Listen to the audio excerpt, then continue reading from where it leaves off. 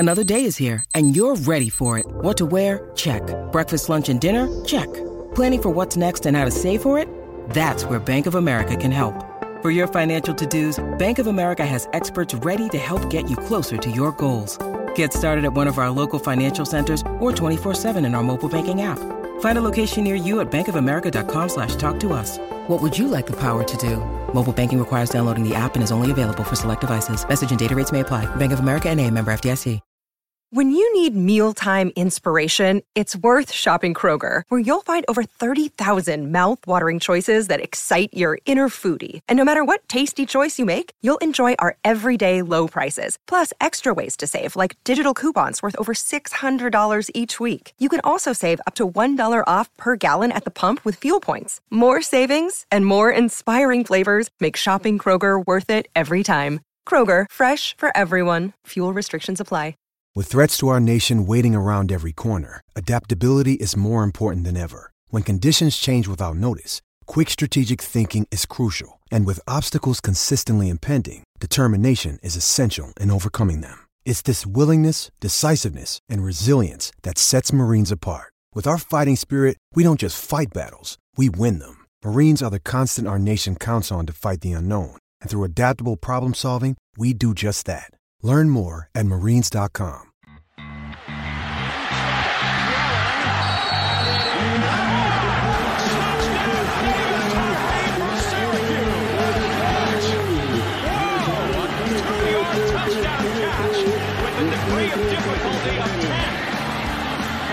Is an absolute magician.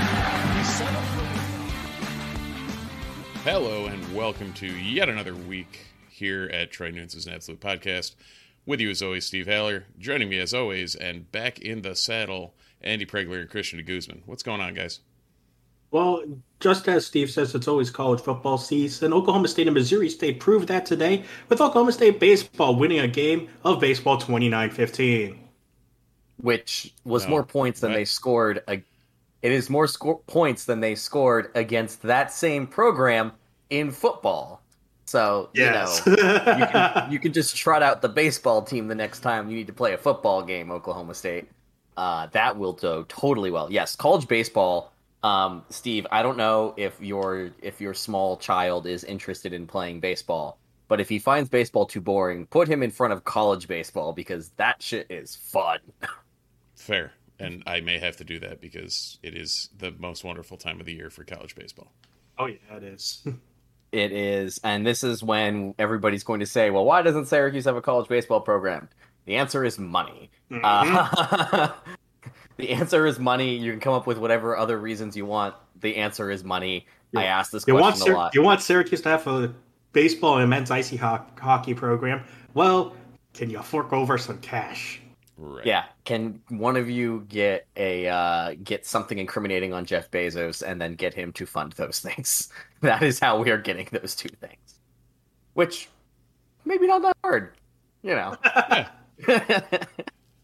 Yeah, and inherently in the discussion, you always have to, pull in the, hey, we'd have to balance it with women's team as well.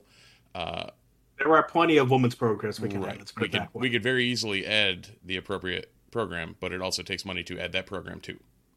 So you can't you can't look at it with just the baseball lens. You have to look at it holistically as well. So yeah, it's a multifaceted money issue. But while we look forward to the women's varsity curling program. Yes. Also, for the record, we live in Syracuse. We don't do early spring sports don't exist. Playing baseball growing up, I played in a gym until well into the fourth week of the high school season.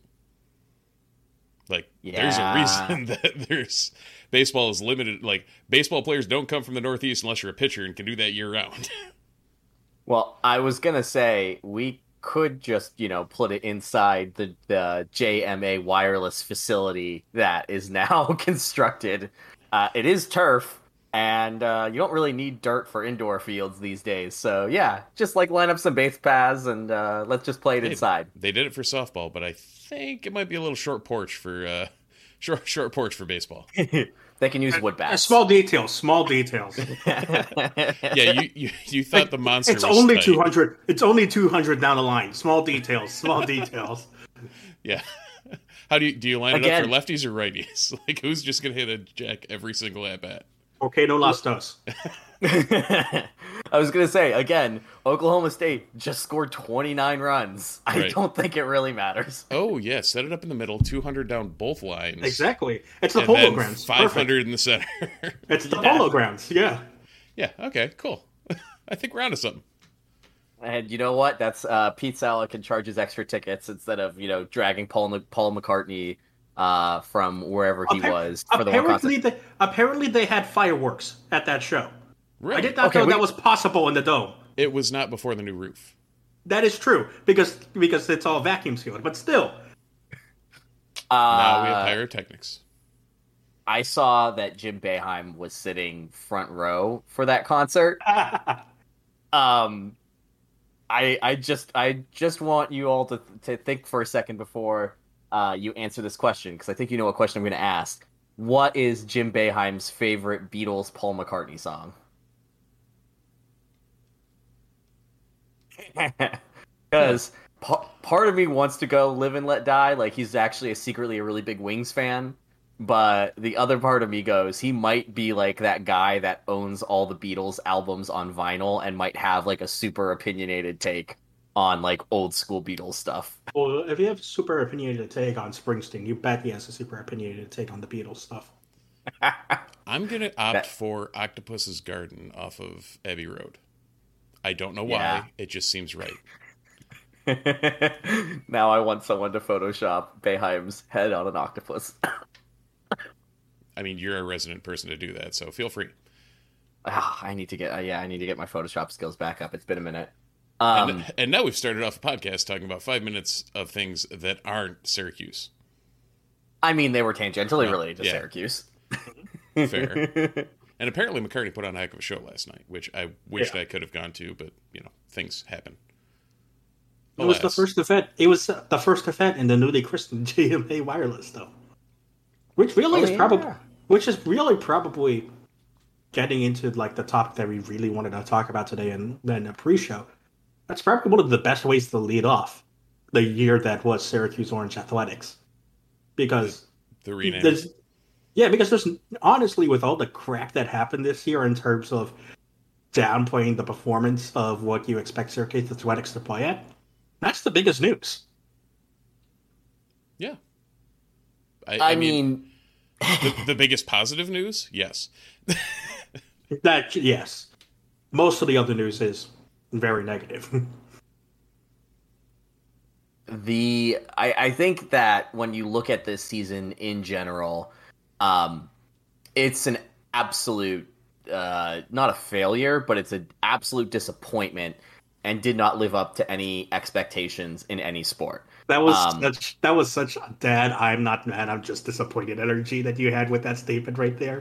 But I think that's the energy for the season, no? Mm-hmm. No, it is. It totally is. It fits. It's just surprising how incredible that was. As the resident dad, that tracks. Yeah, 7 minutes, Steve is old. Perfect. All right. We're on it.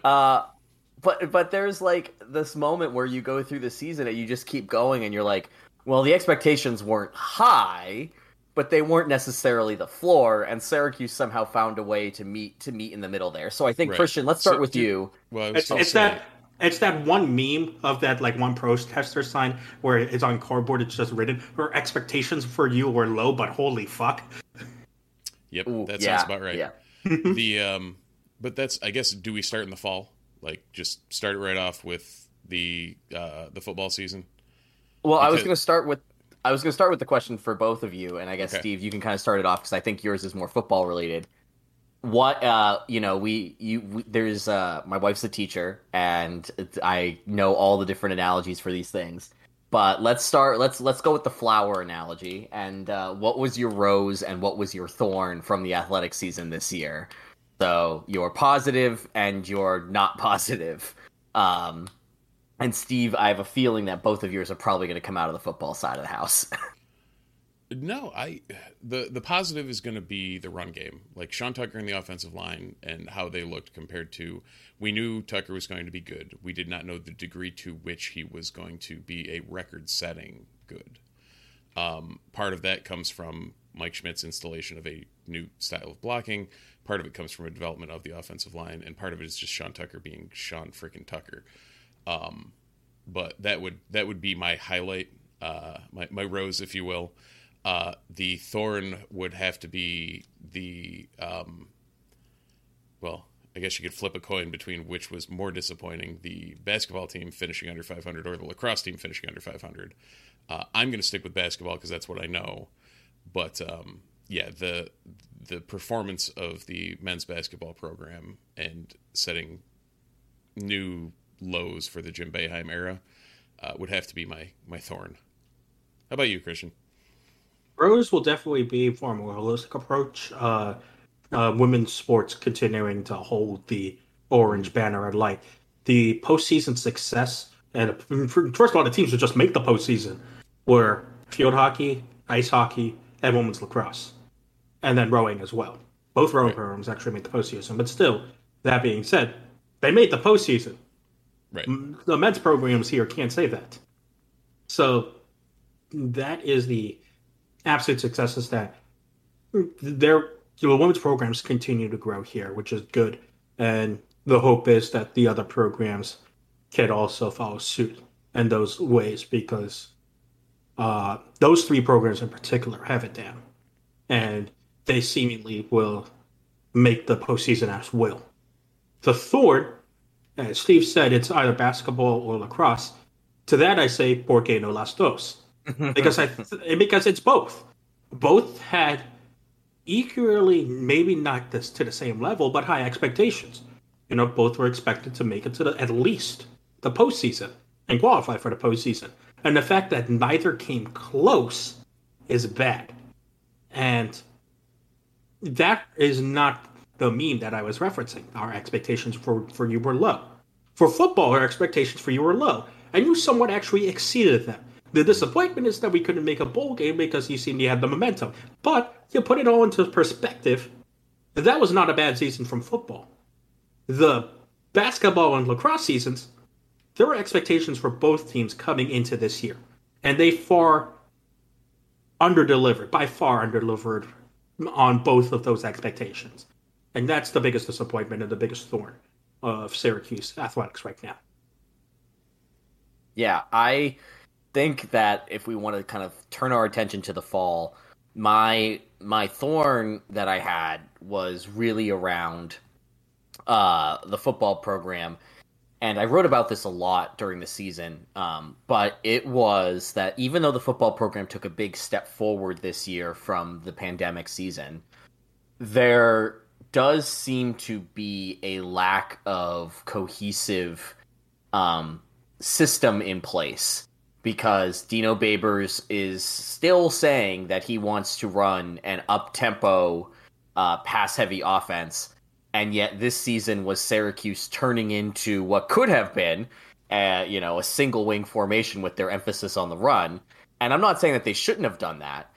It's just a matter of Dino and his decision making that we saw in game several times, just not really being there. And I'm starting to have some serious doubts about can the long-term direction of this program be something more than just, well, what do we got in the cupboard this year? Because I don't think that Syracuse can succeed in the ACC if that's your approach every year. We've seen that the ACC is not the premier college football conference, so it's not like they're going to get Vanderbilted every single year with the level of competition. But if we do want to see consistent bowl success, if we do want to see some consistent growth, there needs to be a process in place, and it doesn't seem as if that exists at a structural level within the football program.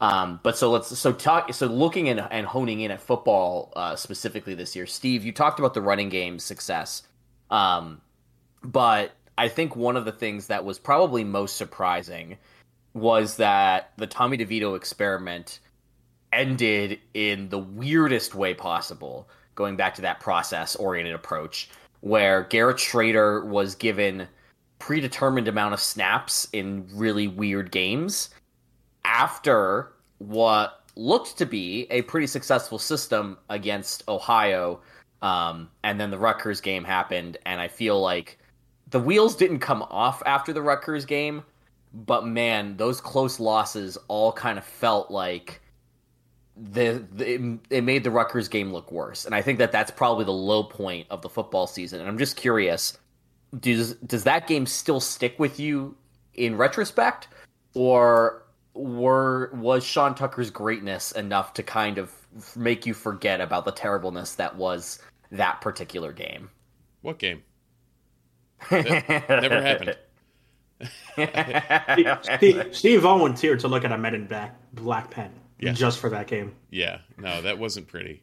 Now, at the same time, if you're going off your Tommy DeVito experiment talk, when he came back against Albany, he looked much more settled. He looked good. All signs pointed in that UAlbany game to DeVito still definitively being the starter, and then Schrader getting the snaps. I think it was close to halftime or at halftime when everything, like, you could tell everything was predetermined, or like that the game was well in hand, and it looked like, okay, we're handing Schrader the reins, getting him some run, and then the Liberty game happened, and Schrader gets trotted out as the starter, and everything goes wonky. And it was just like one thing after another after that of, okay, we're changing our entire system. We're shifting to a running quarterback from a quarterback who had actually looked a little more settled, and an offensive line who was looking like they were, working some things out and feeling some things out and starting to work with each other. And, throw it all on its head against Liberty and start over again, which, it really was like a reboot of the season, because the team that played with Tommy DeVito at the helm on offense was very different than the team that played with Garrett Schrader, outside of the fact that Sean Tucker is good. So to what degree, and Christian, I don't know if you have thoughts on it, to what degree that diametric shift really had on the outlook of the season, and like, is there still something in your head that says the Tommy DeVito experiment ended too early, or do you think that was the right move? It's so weird because I think all of us on this side of the fan base says yes, the Tommy DeVito experiment ended too early. I think most casual fans said no. I think most casual fans had enough of Tommy DeVito after last year. So, and even though he was injured for 2/3 of the season, I think fans had enough of Tommy DeVito. I don't necessarily agree. Right. And I think you two are in agreement with that. So it's a real weird way of saying that it's basically, it was a 50-50. And the coaching staff decided to go one way. And because there's clear arguments for both sides. And the thing that overall kind of just sums up the Syracuse football season, and it goes back to what Andy first said. And it was that, yes, this was an improvement from the COVID era year. But when you take a look at the style of play that Syracuse trotted out this year, is it too far to say that 6 wins is actually just the ceiling for this team and that's it? And maybe just for this coaching staff? Is there a way to get above that? The answer, hopefully, is no, that there's a way to break through that ceiling. But it almost felt like the fan base is starting to shift towards that, and with some degree of truth. Well, but at the same time, and sorry, Andy. No. When you look at that midfield, or the midfield stretch. The mid-season stretch. Sorry, I got World Cup qualifiers on the brain. Yep. We'll get to that. Don't worry. Oh, yeah, we will. Especially when it pertains to Syracuse, because it really does at this point. Yep. That midseason stretch where they lost to Florida State, Wake, and Clemson by a combined 9 points, one of which in overtime. Like 3 of the top names, if not teams, in the conference last year, and you lost to them by a combined 9 points in the middle stretch of the season. It boggles my mind that somehow none of those broke through, and then you see the lack of depth and the injuries start to mount up in those last 3 games, and it really, I mean, when the team had its full strength squad, whether I liked what it looked like with Schrader at the helm or not, they were, especially when teams didn't have tape on him, they looked decent and could hang with anyone. Wheels fell off at the end, but yeah, and also because teams had tape on Schrader. Right. When they knew there wasn't a threat of him passing, which, knock on wood, next year, if what we saw in the spring practice pre-spring game was any indication, his arm definitely looks like it's not the same arm. So if that can translate. The BC game, it just sits in my head, where they literally just rushed 3, had 2 linebackers spy him, and then just dared him to throw. And that first half, where just nothing happened, that game just really felt like the tipping point of, oh, we are not winning it. Like, if we win this game, great. We're not winning another game this year because the book is out on this guy. Yeah, think about the five of 14 for 65 yards that game. Yeah, think about the touchdowns that was scored in that game. It was 2 long plays. It was a long rush from Tucker. Was it also a long rush from Schrader? I don't remember. Yep. It was a long rush from Schrader, and then it was the punt return from Courtney Jackson. Those were the touchdowns scored. 50-yard plus plays. And Sean Tucker decided to run for 200 yards, which helps. That's a small factor. Only a small one. Yeah, 207 net yards. I think that was okay. Was he pleased with his performance, though? I believe so. I believe that one he was pleased. That is also that is a rose for this year as well. Sean Tucker's Puerto Rican is a gift among all society that should be worshipped and put into Hall of Fames and the National Library of Congress and all of that stuff. Should be an example for what the best of Twitter can be. Yes. Yeah, he averaged 8 yards a rush that game. Jeez, I forgot. And this is the thing, that Sean Tucker was legitimately one of the 3 best running backs in college football last year, which is insane to continue to think about. But it's true, and he was really good. But this is where I think we can start bleeding into the critiques about Syracuse football, is that I feel like we're in a time loop, where I feel like we are having the same conversation now that we were having about the team last year at this time, where when they're healthy, things are coming together. We really like some of the pieces that they have. However, this schedule really doesn't leave a whole lot of room for error. And Steve, you mentioned it with that 3-game stretch. You're going to have a lot of games not necessarily break your way, and you can't bank on that.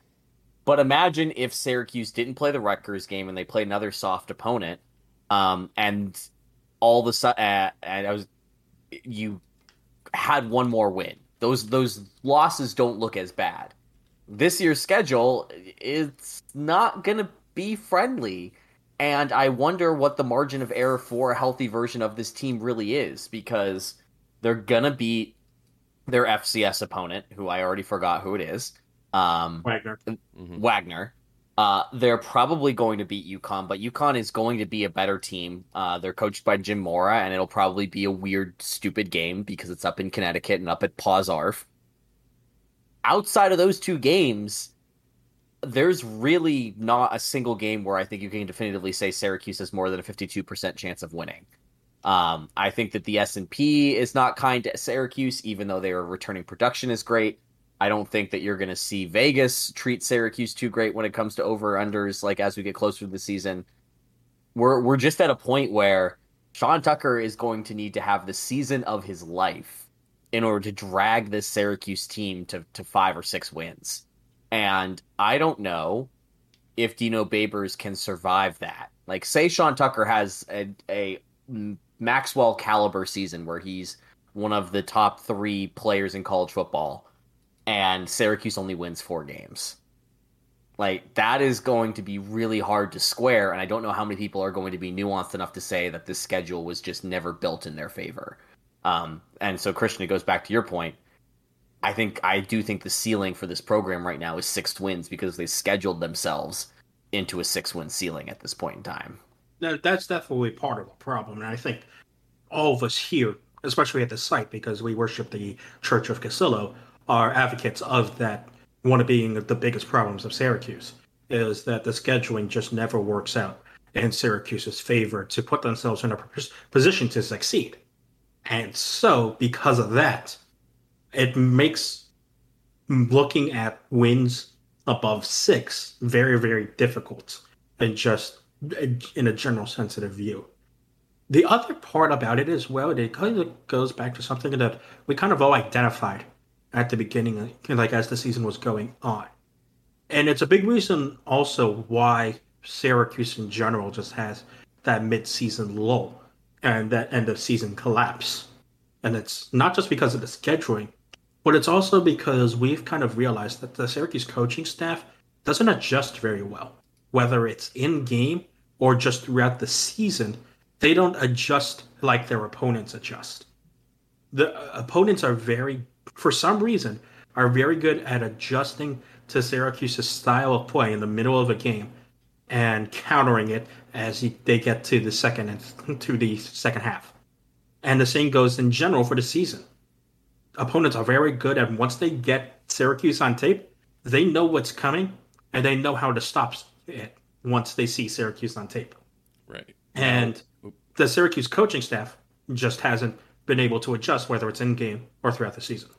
There is a big caveat on that for the upcoming season and this campaign that you're talking about, though, Andy, because Tony White has shown the ability to adapt. And literally every game, the first drive that the opponent has is probably going to go for something. And then he sees what he sees and adjusts. Well, that's why people like Tony White. Right. But that's also exactly what you're saying is one of the biggest problems among a multitude that I had with Sterling Gilbert. And the fact that he is no longer there and Robert Anae and Jason Beck are the new offensive juggernaut of what we're supposed to be doing with the football, I think may at least change some of that adaptability and change some of that stylistic malleability that we're looking for. Hopefully. Steve, you have Madden, right? No, I have. Oh, you? Okay. I was going to ask if you could study the Trick Plays playbook on Madden, just so that we're all ready for this year. I think it's on. I think it's on Xbox Game Pass, so I'll see what I can do. Okay, very nice. Mm-hmm. Yeah, I think that is the big wild card to the whole season is that Dino Babers went out and brought somebody outside of the family into the Syracuse family, and Beck and Anae are two guys that if anybody can figure out what to do with this offense, I think they're the two that can do it. We are about at halftime, so I'm going to take this moment to thank our wonderful friends at Home Field Apparel, who make all fine things vintage and comfy for your body. They make sweaters, they make hoodies, they make t-shirts, they make joggers with tons of vintage collegiate apparel. They are in the middle of Big New Saturday Season 4, which basically means that every Saturday a new school gets launched on their website and you can buy amazing t-shirts, hoodies, and sweatshirts of that school. Coming this Saturday is our good friends Clemson. So if there's any Clemson listeners here trying to scout Syracuse early, know that Home Field is going to have you covered this Saturday. If you're a Syracuse fan, they've got an amazing Syracuse collection on there as well. But for anybody who is interested in buying some of the wonderful, comfy Home Field apparel shirts, use the promo code NUNES, NUNES, on your first order to get 10% off. Again, the promo code is NUNES, NUNES, for 10% off your first order at Home Field Apparel. Gentlemen, I think it is time for us to do the thing and talk about the elephant in the room, specifically the 79-year-old elephant. I actually do not know what number we're at these days.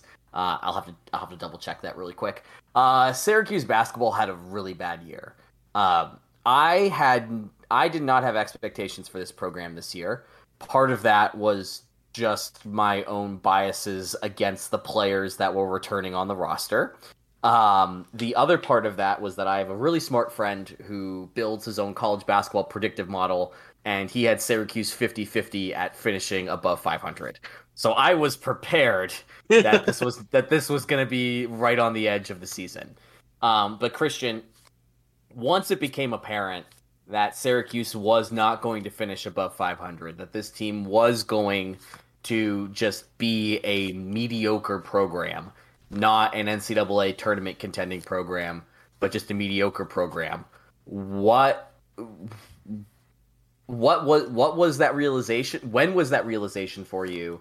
And how did it impact your overall perspective of the Syracuse season that was? I think my realization was when I was actually in Hamilton, New York for Syracuse Colgate. Because I was actually in Hamilton, New York for the Patriot League Volleyball Championships. And during the halftime of that game, we tuned in to watch the Syracuse Colgate game. And we saw Colgate hitting a lot of threes. And then we all started to realize, wow, this Syracuse team can't defend. And the unfortunate thing about basketball, well, maybe the fortunate thing, whether you want to say it or not, is that in basketball, very, very clearly, defense wins championships, especially in the NCAA. So, and defense clearly wins games as well. That's why Syracuse probably had a bit more success than you would like to admit in the early ACC. Because and it's why Syracuse made a lot of deep runs, and then the surprise deep runs as a double digit, because the defense was good. However, as people have started to quickly realize, Jim Boeheim just hasn't recruited the athletes necessary to be a defensive team that he wants them to be. And right now, some of the limitations of the zone can be mitigated with good athletes. And you saw that with the 2018 team. It wasn't the best team by any stretch of the imagination. But because Tyus Battle and Frank Howard were so damn lanky and long at the top of the zone, it caused a lot of problems for teams, especially late in the season. So, if Jim Boeheim can't recruit the athletes that he wants to play in the zone, it goes back to what we said in football. He's got to adjust. And the rumor is that Syracuse is going to incorporate man this year. But based on the personnel, he has to. Otherwise, it's probably going to be another under 500 year. Just based on the personnel that Jim Boeheim has, he needs to adjust. There could be, he can go back to a full-time zone in the future if he has the athletes to do it. But as of recent times, he does not have the athletes to play full 2-3 zone. Yeah, I think that makes sense, and is one of the big reasons why this team, I think, was so hard to watch, was that it was just shoving square pegs into round holes, or more eloquently, shoving short pegs into really long holes and saying, this'll do for now. And it never really did work. Steve, you mentioned that basketball was one of your two thorns for the season. Again, you mentioned it earlier, you are a father, you are somebody who has seen more basketball seasons than Christian and I have as a fan. This, on paper, is the worst Jim Boeheim season that he's ever had. Was this the worst Jim Boeheim season that you've ever seen? Is it fair to compare Jim Boeheim teams across eras? I think that is one of the more holistic questions that we never really got to answer, because the book on this team was always they were mediocre, and that realization set in so early that nobody ever really did the whole where does this team rank in the pantheon of Jim Boeheim, Jim Boeheim led squads. Now you're just getting into off-season content. Somebody's gonna have to write that article now. Hi, James. Fair enough, but I don't know. You're right. I've seen a lot of Syracuse basketball. I've seen a lot of Jim Boeheim teams. I am the old man of the podcast. I have to say yes, that this was the most disappointing team that I've seen, the most disappointing season I've seen. I don't know whether that's the right answer or whether that's an accurate answer, but that is the answer I have to go with, just off of personal, just from literally what I saw on the court and my desire to continue to watch the games, I have never had that waver. And there were points where I was fed up to the point where I just wanted to turn it off. That has never happened before. And that's not a knock on the players. That's not I don't know who it's a knock on. It was just a systemic, something wasn't right and something felt very different this year than it has in the past. And I don't know. I don't know if that's different for you guys, but that's, from a personal standpoint, that's how it felt. Yeah, I think it definitely felt that way. And I don't want to say that this, I think everybody thought this was going to be Jim Boeheim's last year. It very clearly was not Jim Boeheim's last year. It seems like he has all intents of righting this ship and not leaving until things are righted. So that's going to make life interesting. But in general, I don't necessarily think that this season is a write-off, but I do think that there was a lot happening this season, specifically with the coaching staff's ability and lack thereof to utilize the transfer portal effectively, and they're still feeling out recruiting rules on this staff and how to recruit in the era of NIL as Syracuse. I think that there's a lot happening behind the scenes that have not allowed them to get the bodies that they want. And this year's team specifically, even though there's still a giant question mark at backup center, it seems like this year's team is more aligned with what Jim Boeheim wants to have on a roster as opposed to this past year. And hopefully that means a better on-the-court success. But if it doesn't, then I think we are in some serious conversations about it's time for a change for the good of the program. And that's actually, that leads nicely into my point, is that, yes, I agree with you there. Jim Boeheim probably likes the personnel that he has. The question now becomes, is it the right personnel? And is it the right people? Should Syracuse have been looking more aggressively for starters in the portal instead of backups in general? Because I feel like that in general is an area where Syracuse has lacked in the most. It's finding starters in the transfer portal. And it failed again this year.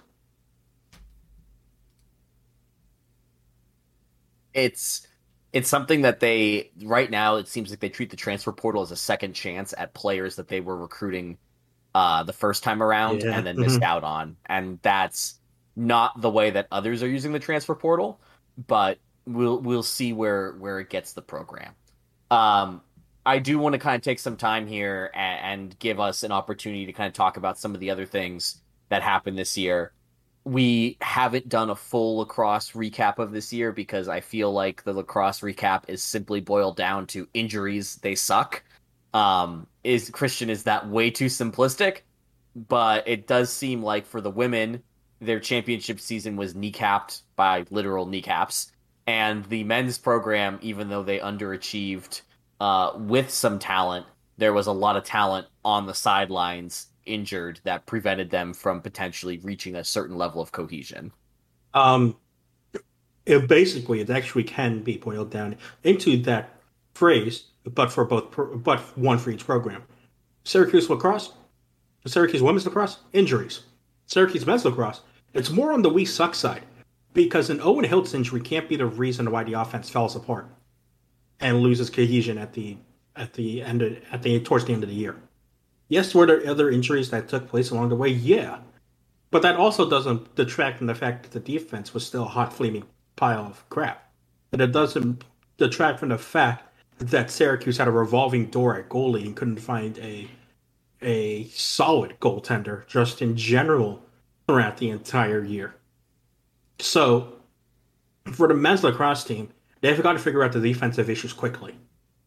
And if they don't, they're in for another long year.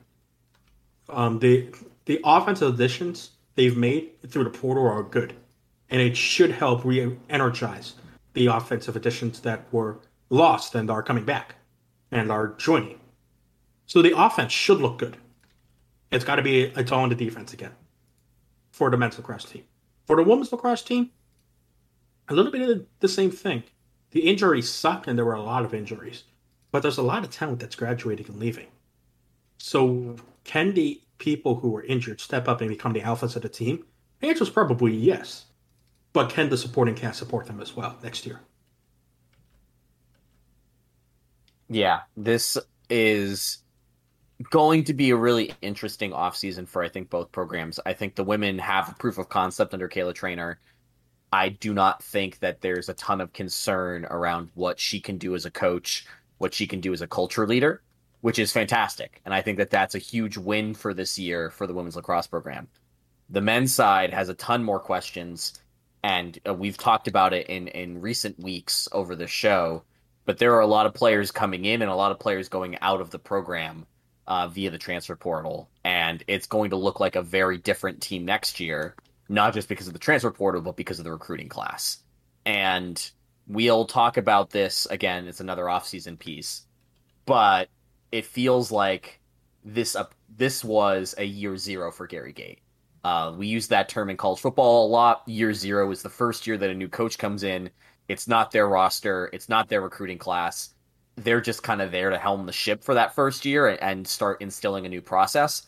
Year two is really the first year of that recruiting cycle, of that offseason training plan, where you see what the program's going to be like under the new voice.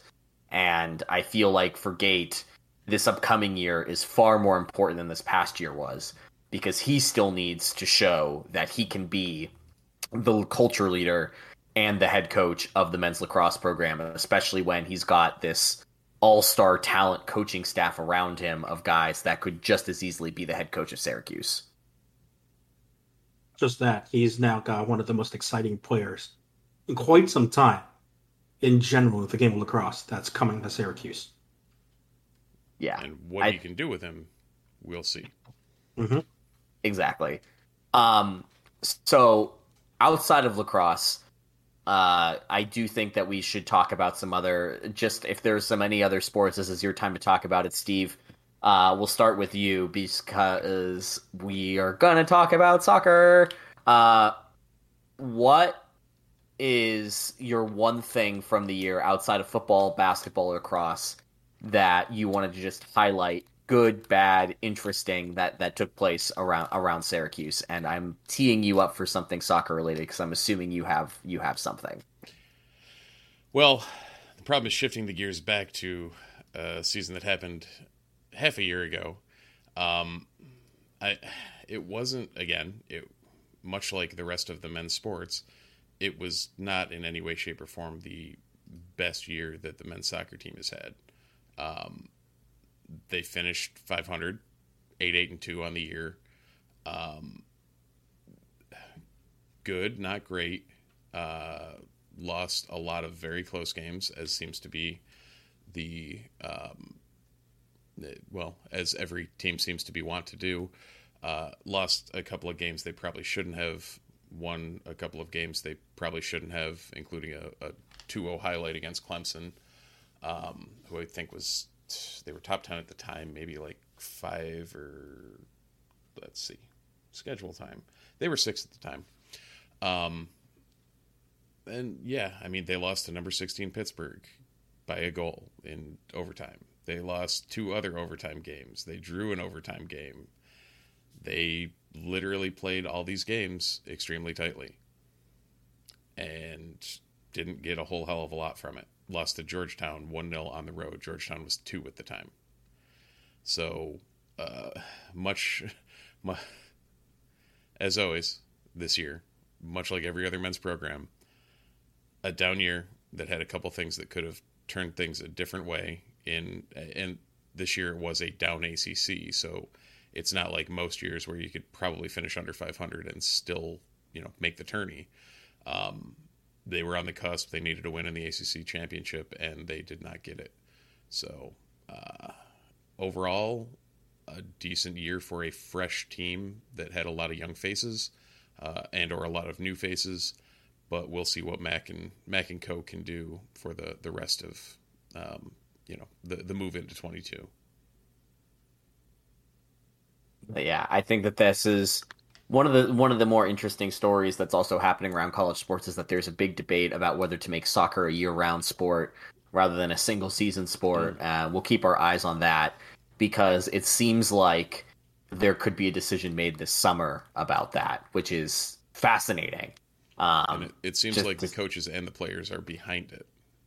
Which, okay, let's move away from the Syracuse year in recap conversation and talk about soccer a little bit. This will be a great transition before we talk about the World Cup. Christian soccer listeners beware. Yeah, sorry. This is the trigger warning. This is the spoiler warning for soccer talk. We'll return to Syracuse in just a bit because I do want to say something really quick before we do get back to more World Cup talk. But let's talk soccer. Right now, soccer is a fall sport. During the pandemic, you both might have to correct me here because I was kind of following it. They split soccer into 2 seasons. There was a fall season and a spring season, with the College Cup taking place after the spring season. And then this season, they reverted back to a single fall season. It seems like that year-round competition format was popular. It's the way that the rest of the world handles their soccer calendar. And it would make sense for the NCAA structure to kind of follow that model, especially with the way that the student athletes are pretty much working out and doing stuff all year round anyways.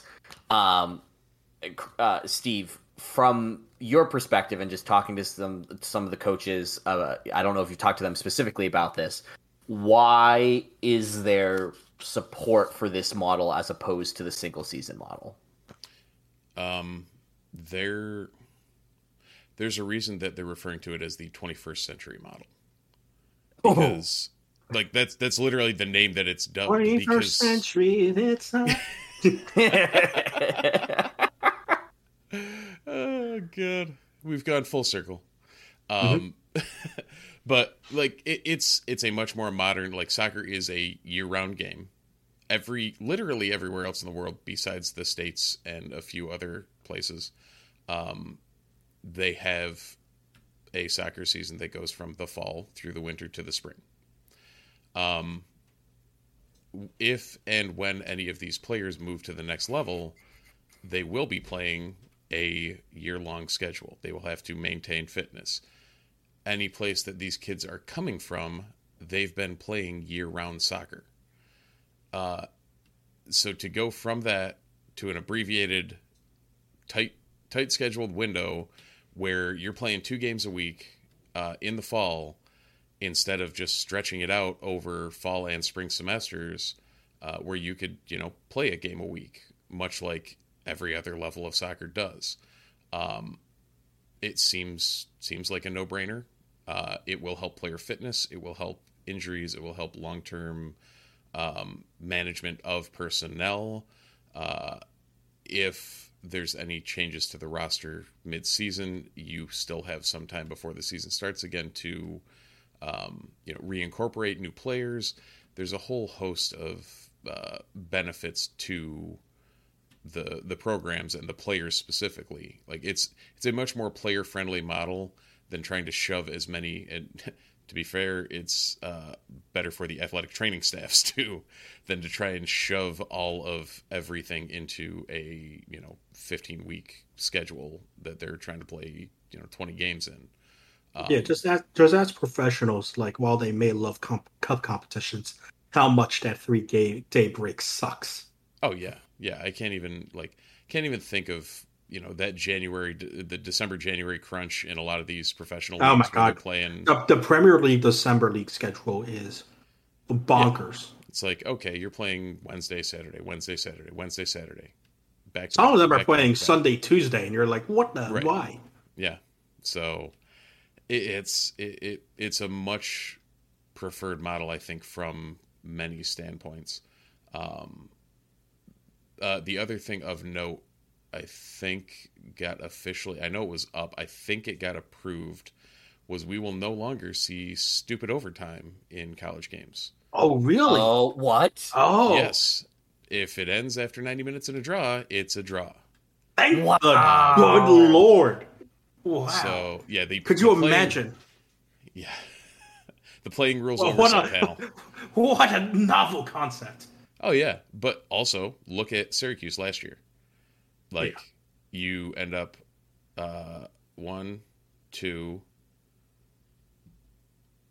2 games would have had 2 less losses, so they would have been 8-6-4, and instead of a golden goal overtime against North Carolina, it would have been a traditional overtime. Wait, so they're getting rid of golden goal period. So postseason is now 30 minutes penalties? Yeah, so for the regular season, overtime has been eliminated, meaning if a game is tied after 90, it'll end in a draw. Previously, they had the stupid 10-minute overtime golden goal thing.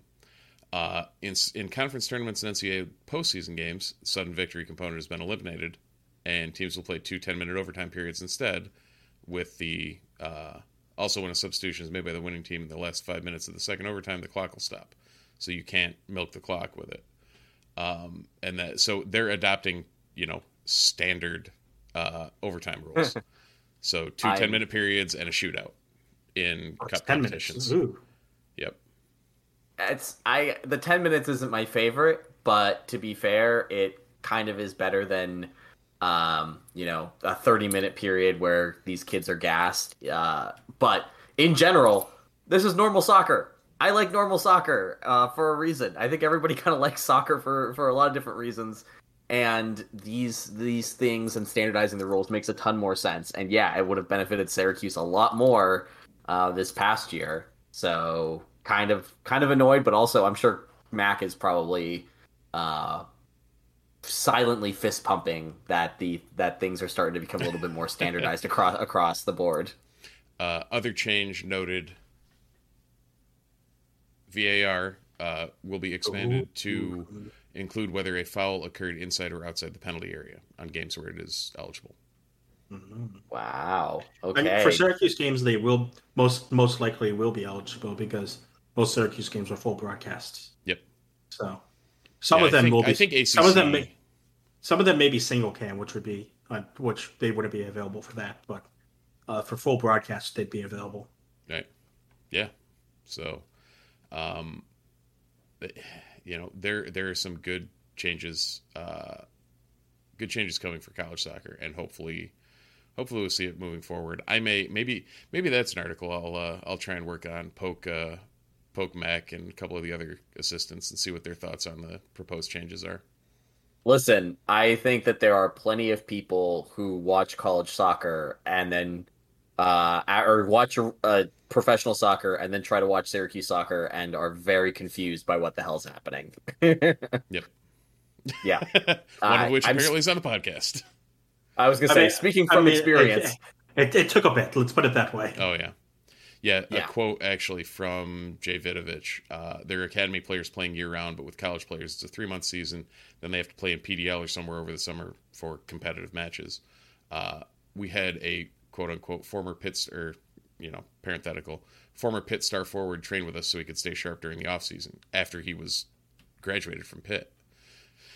And, I remember back in the day seeing, after Ben Polk and them, that crew had graduated, they would be coming back in the summer to play or coming back in the off-season to play when they weren't with their club teams to stay up because there's just a lot of downtime in the college game.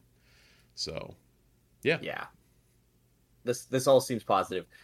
Before we talk about the World Cup, Christian, what was it about spring sports that you wanted to bring up in our final bit of the Syracuse year in review? I think it's more of a winter sports thing, but I think it's an important thing to bring up. And it's the culture shift now that hopefully will take place in women's basketball when you have Felicia Legette now leading that program after all the big things that happened in terms of the offseason last year that came out about the program, about Coach Q's staff. And no, not his staff, I should say, but how Coach Q ran the program. And just the overall good feeling that I feel like most people who are closely surrounded the program got when Felicia Legette was named the head coach of the program could only mean good things for Syracuse women's basketball. And I think that's a program that, again, this will probably be a year zero for Felicia Legette.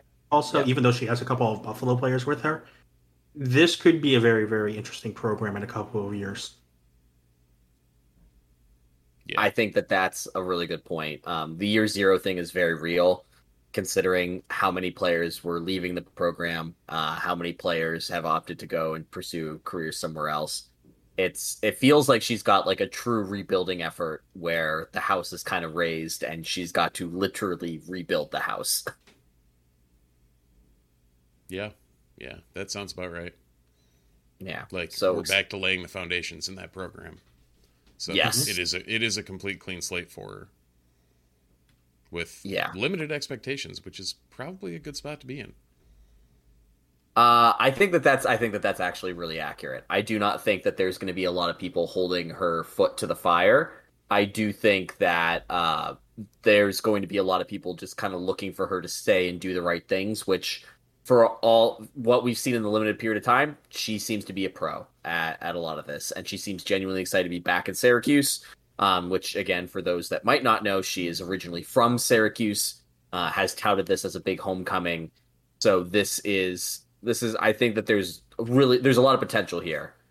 It's just going to take a bit to fully reach that potential.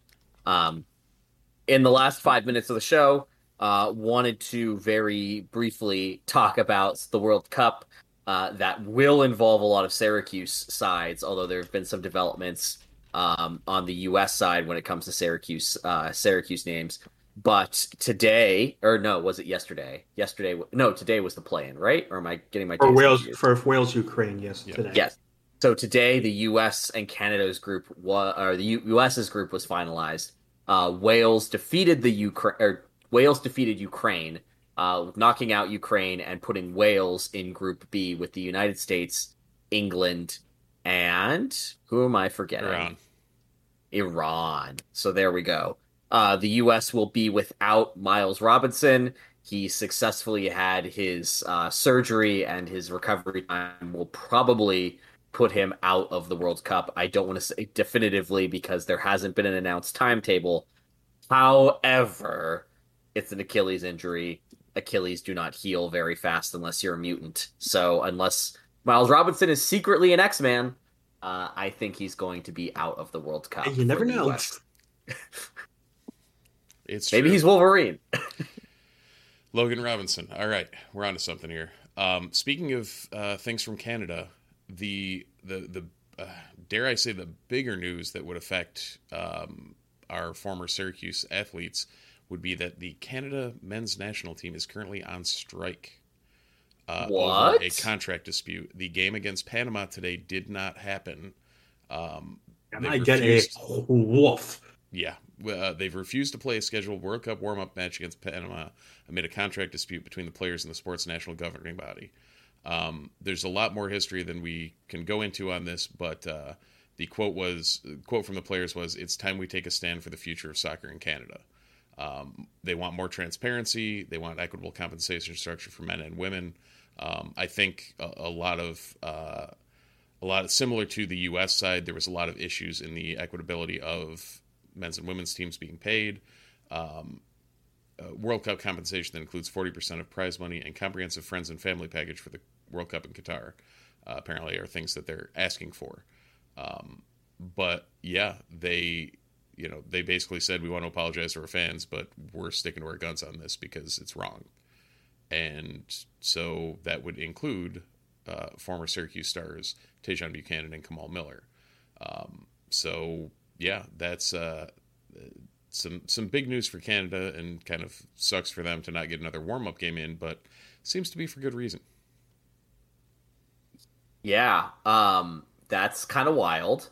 Not gonna lie, the whole thing does kind of track, though, because we saw, for those that did not know, the men's and women's programs in the U.S. did reach a historic collective bargaining agreement where I believe the pay is going to be equitable across the board for both men and women, regardless of competition type.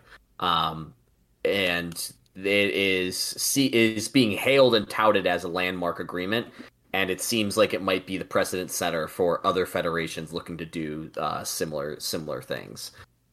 Canada is having the year of its in federation. I think this is the highest sustained success that they've either had. And yeah, it's Tajon and Kamal Miller are part of that Canada regularly starting 11. And I feel like there's a third name that I'm forgetting who did get some Canada reps on the men's team, but is not a regular for them. And who am I blanking on? Or did I make that up out of my head? No, I might be thinking we've been talking about Raposo quite a bit, and he is also Canadian, but yes, he's fringe at best on that. Yes, that's what I was thinking of. Because I was like, it's definitely not Mo Adams. No. The last time I heard, and he's not making the England squad either. So, not a knock on Mo. It's just really deep. There are a lot of midfielders who would like a spot at that bit on that England squad who are not going to get it because. Yep. Yeah. Good luck breaking into that England midfield. If you are England midfielder or wingback, you are not enjoying your time right now because you are most likely not seeing a cap ever. No. That England team is going to be so dirty. But we have all summer to talk about it because there's not a World Cup this summer. Don't worry, they only have to face Harry Maguire. Who, for some reason, he looks horrible in a red shirt. I know. Looks great in a white shirt with 3 lions on it. Yeah, okay. That's the frustrating part. Yeah. We can all get really mad when Christian Pulisic joins Liverpool this summer. Oh, if that happens, I'm good. When Reece James is not starting, you know they're deep at wingback. Yeah. Mm-hmm. You have Trent Alexander-Arnold, Kyle Walker, Kieran Trippier. Was Walker still injured? So he might start. Walker and Trippier are still injured, I believe. Huh. So but yeah, James could probably actually start at center back, honestly. What do you got? Their defense. Walker, for last call-ups. James Justin from Leicester, Connor Cody, Maguire, Alexander-Arnold, Trippier, Stones, Reece James, Tomori, and Gahey. So, yeah. They're okay. Mm-hmm. I can't wait till our World Cup preview show in the middle of college football season. Oh, yeah. Yeah. That's gonna feel awesome. And weird, but awesome. I'm sure that'll go over well with the fan base. Oh, yeah. Mm-hmm. I just hate the Winter World Cup so much. I hate it so much. Yeah. Oh, also wingbacks that didn't get called up or that weren't on that list. Luke Shaw and Ben Chilwell. Luke Shaw and Ben Chilwell are not on this team. That's incredible. Well, no, they weren't called up with the last round. Exactly. So they might have been hurt or whatever. Yeah, but that's incredible. Yeah, it's going to be fun. But the nice thing is Pulisic has a lot of experience running at all of those people. Yeah, he does. Well, not if he's playing against Reece James. True. At least not in the game. Practice, you know. And yeah, but see, we talking about practice, not a game. That is where we end the show. Ladies and gentlemen, thank you for tuning in to Troy News is an Absolute Podcast. Like and subscribe on whatever your podcast platform is. So that way we can trick the Ottoman Empire into expanding even further. If you're watching this on newsmagician.com, thank you for visiting the site. If you're watching this on Twitch, thank you for tuning in with us every Sunday night at 8 p.m. Eastern. Make sure that you stay with us all off season as we talk about, we don't really know what, but we're going to have a good time with it whenever we do these episodes. And as always, thank you for supporting us throughout this entire season that was very up and down, but mostly down, as you can tell by the show. We look forward to doing it all again next year, again with a World Cup jammed in the middle of it. Go Orange, go USA. Go Orange.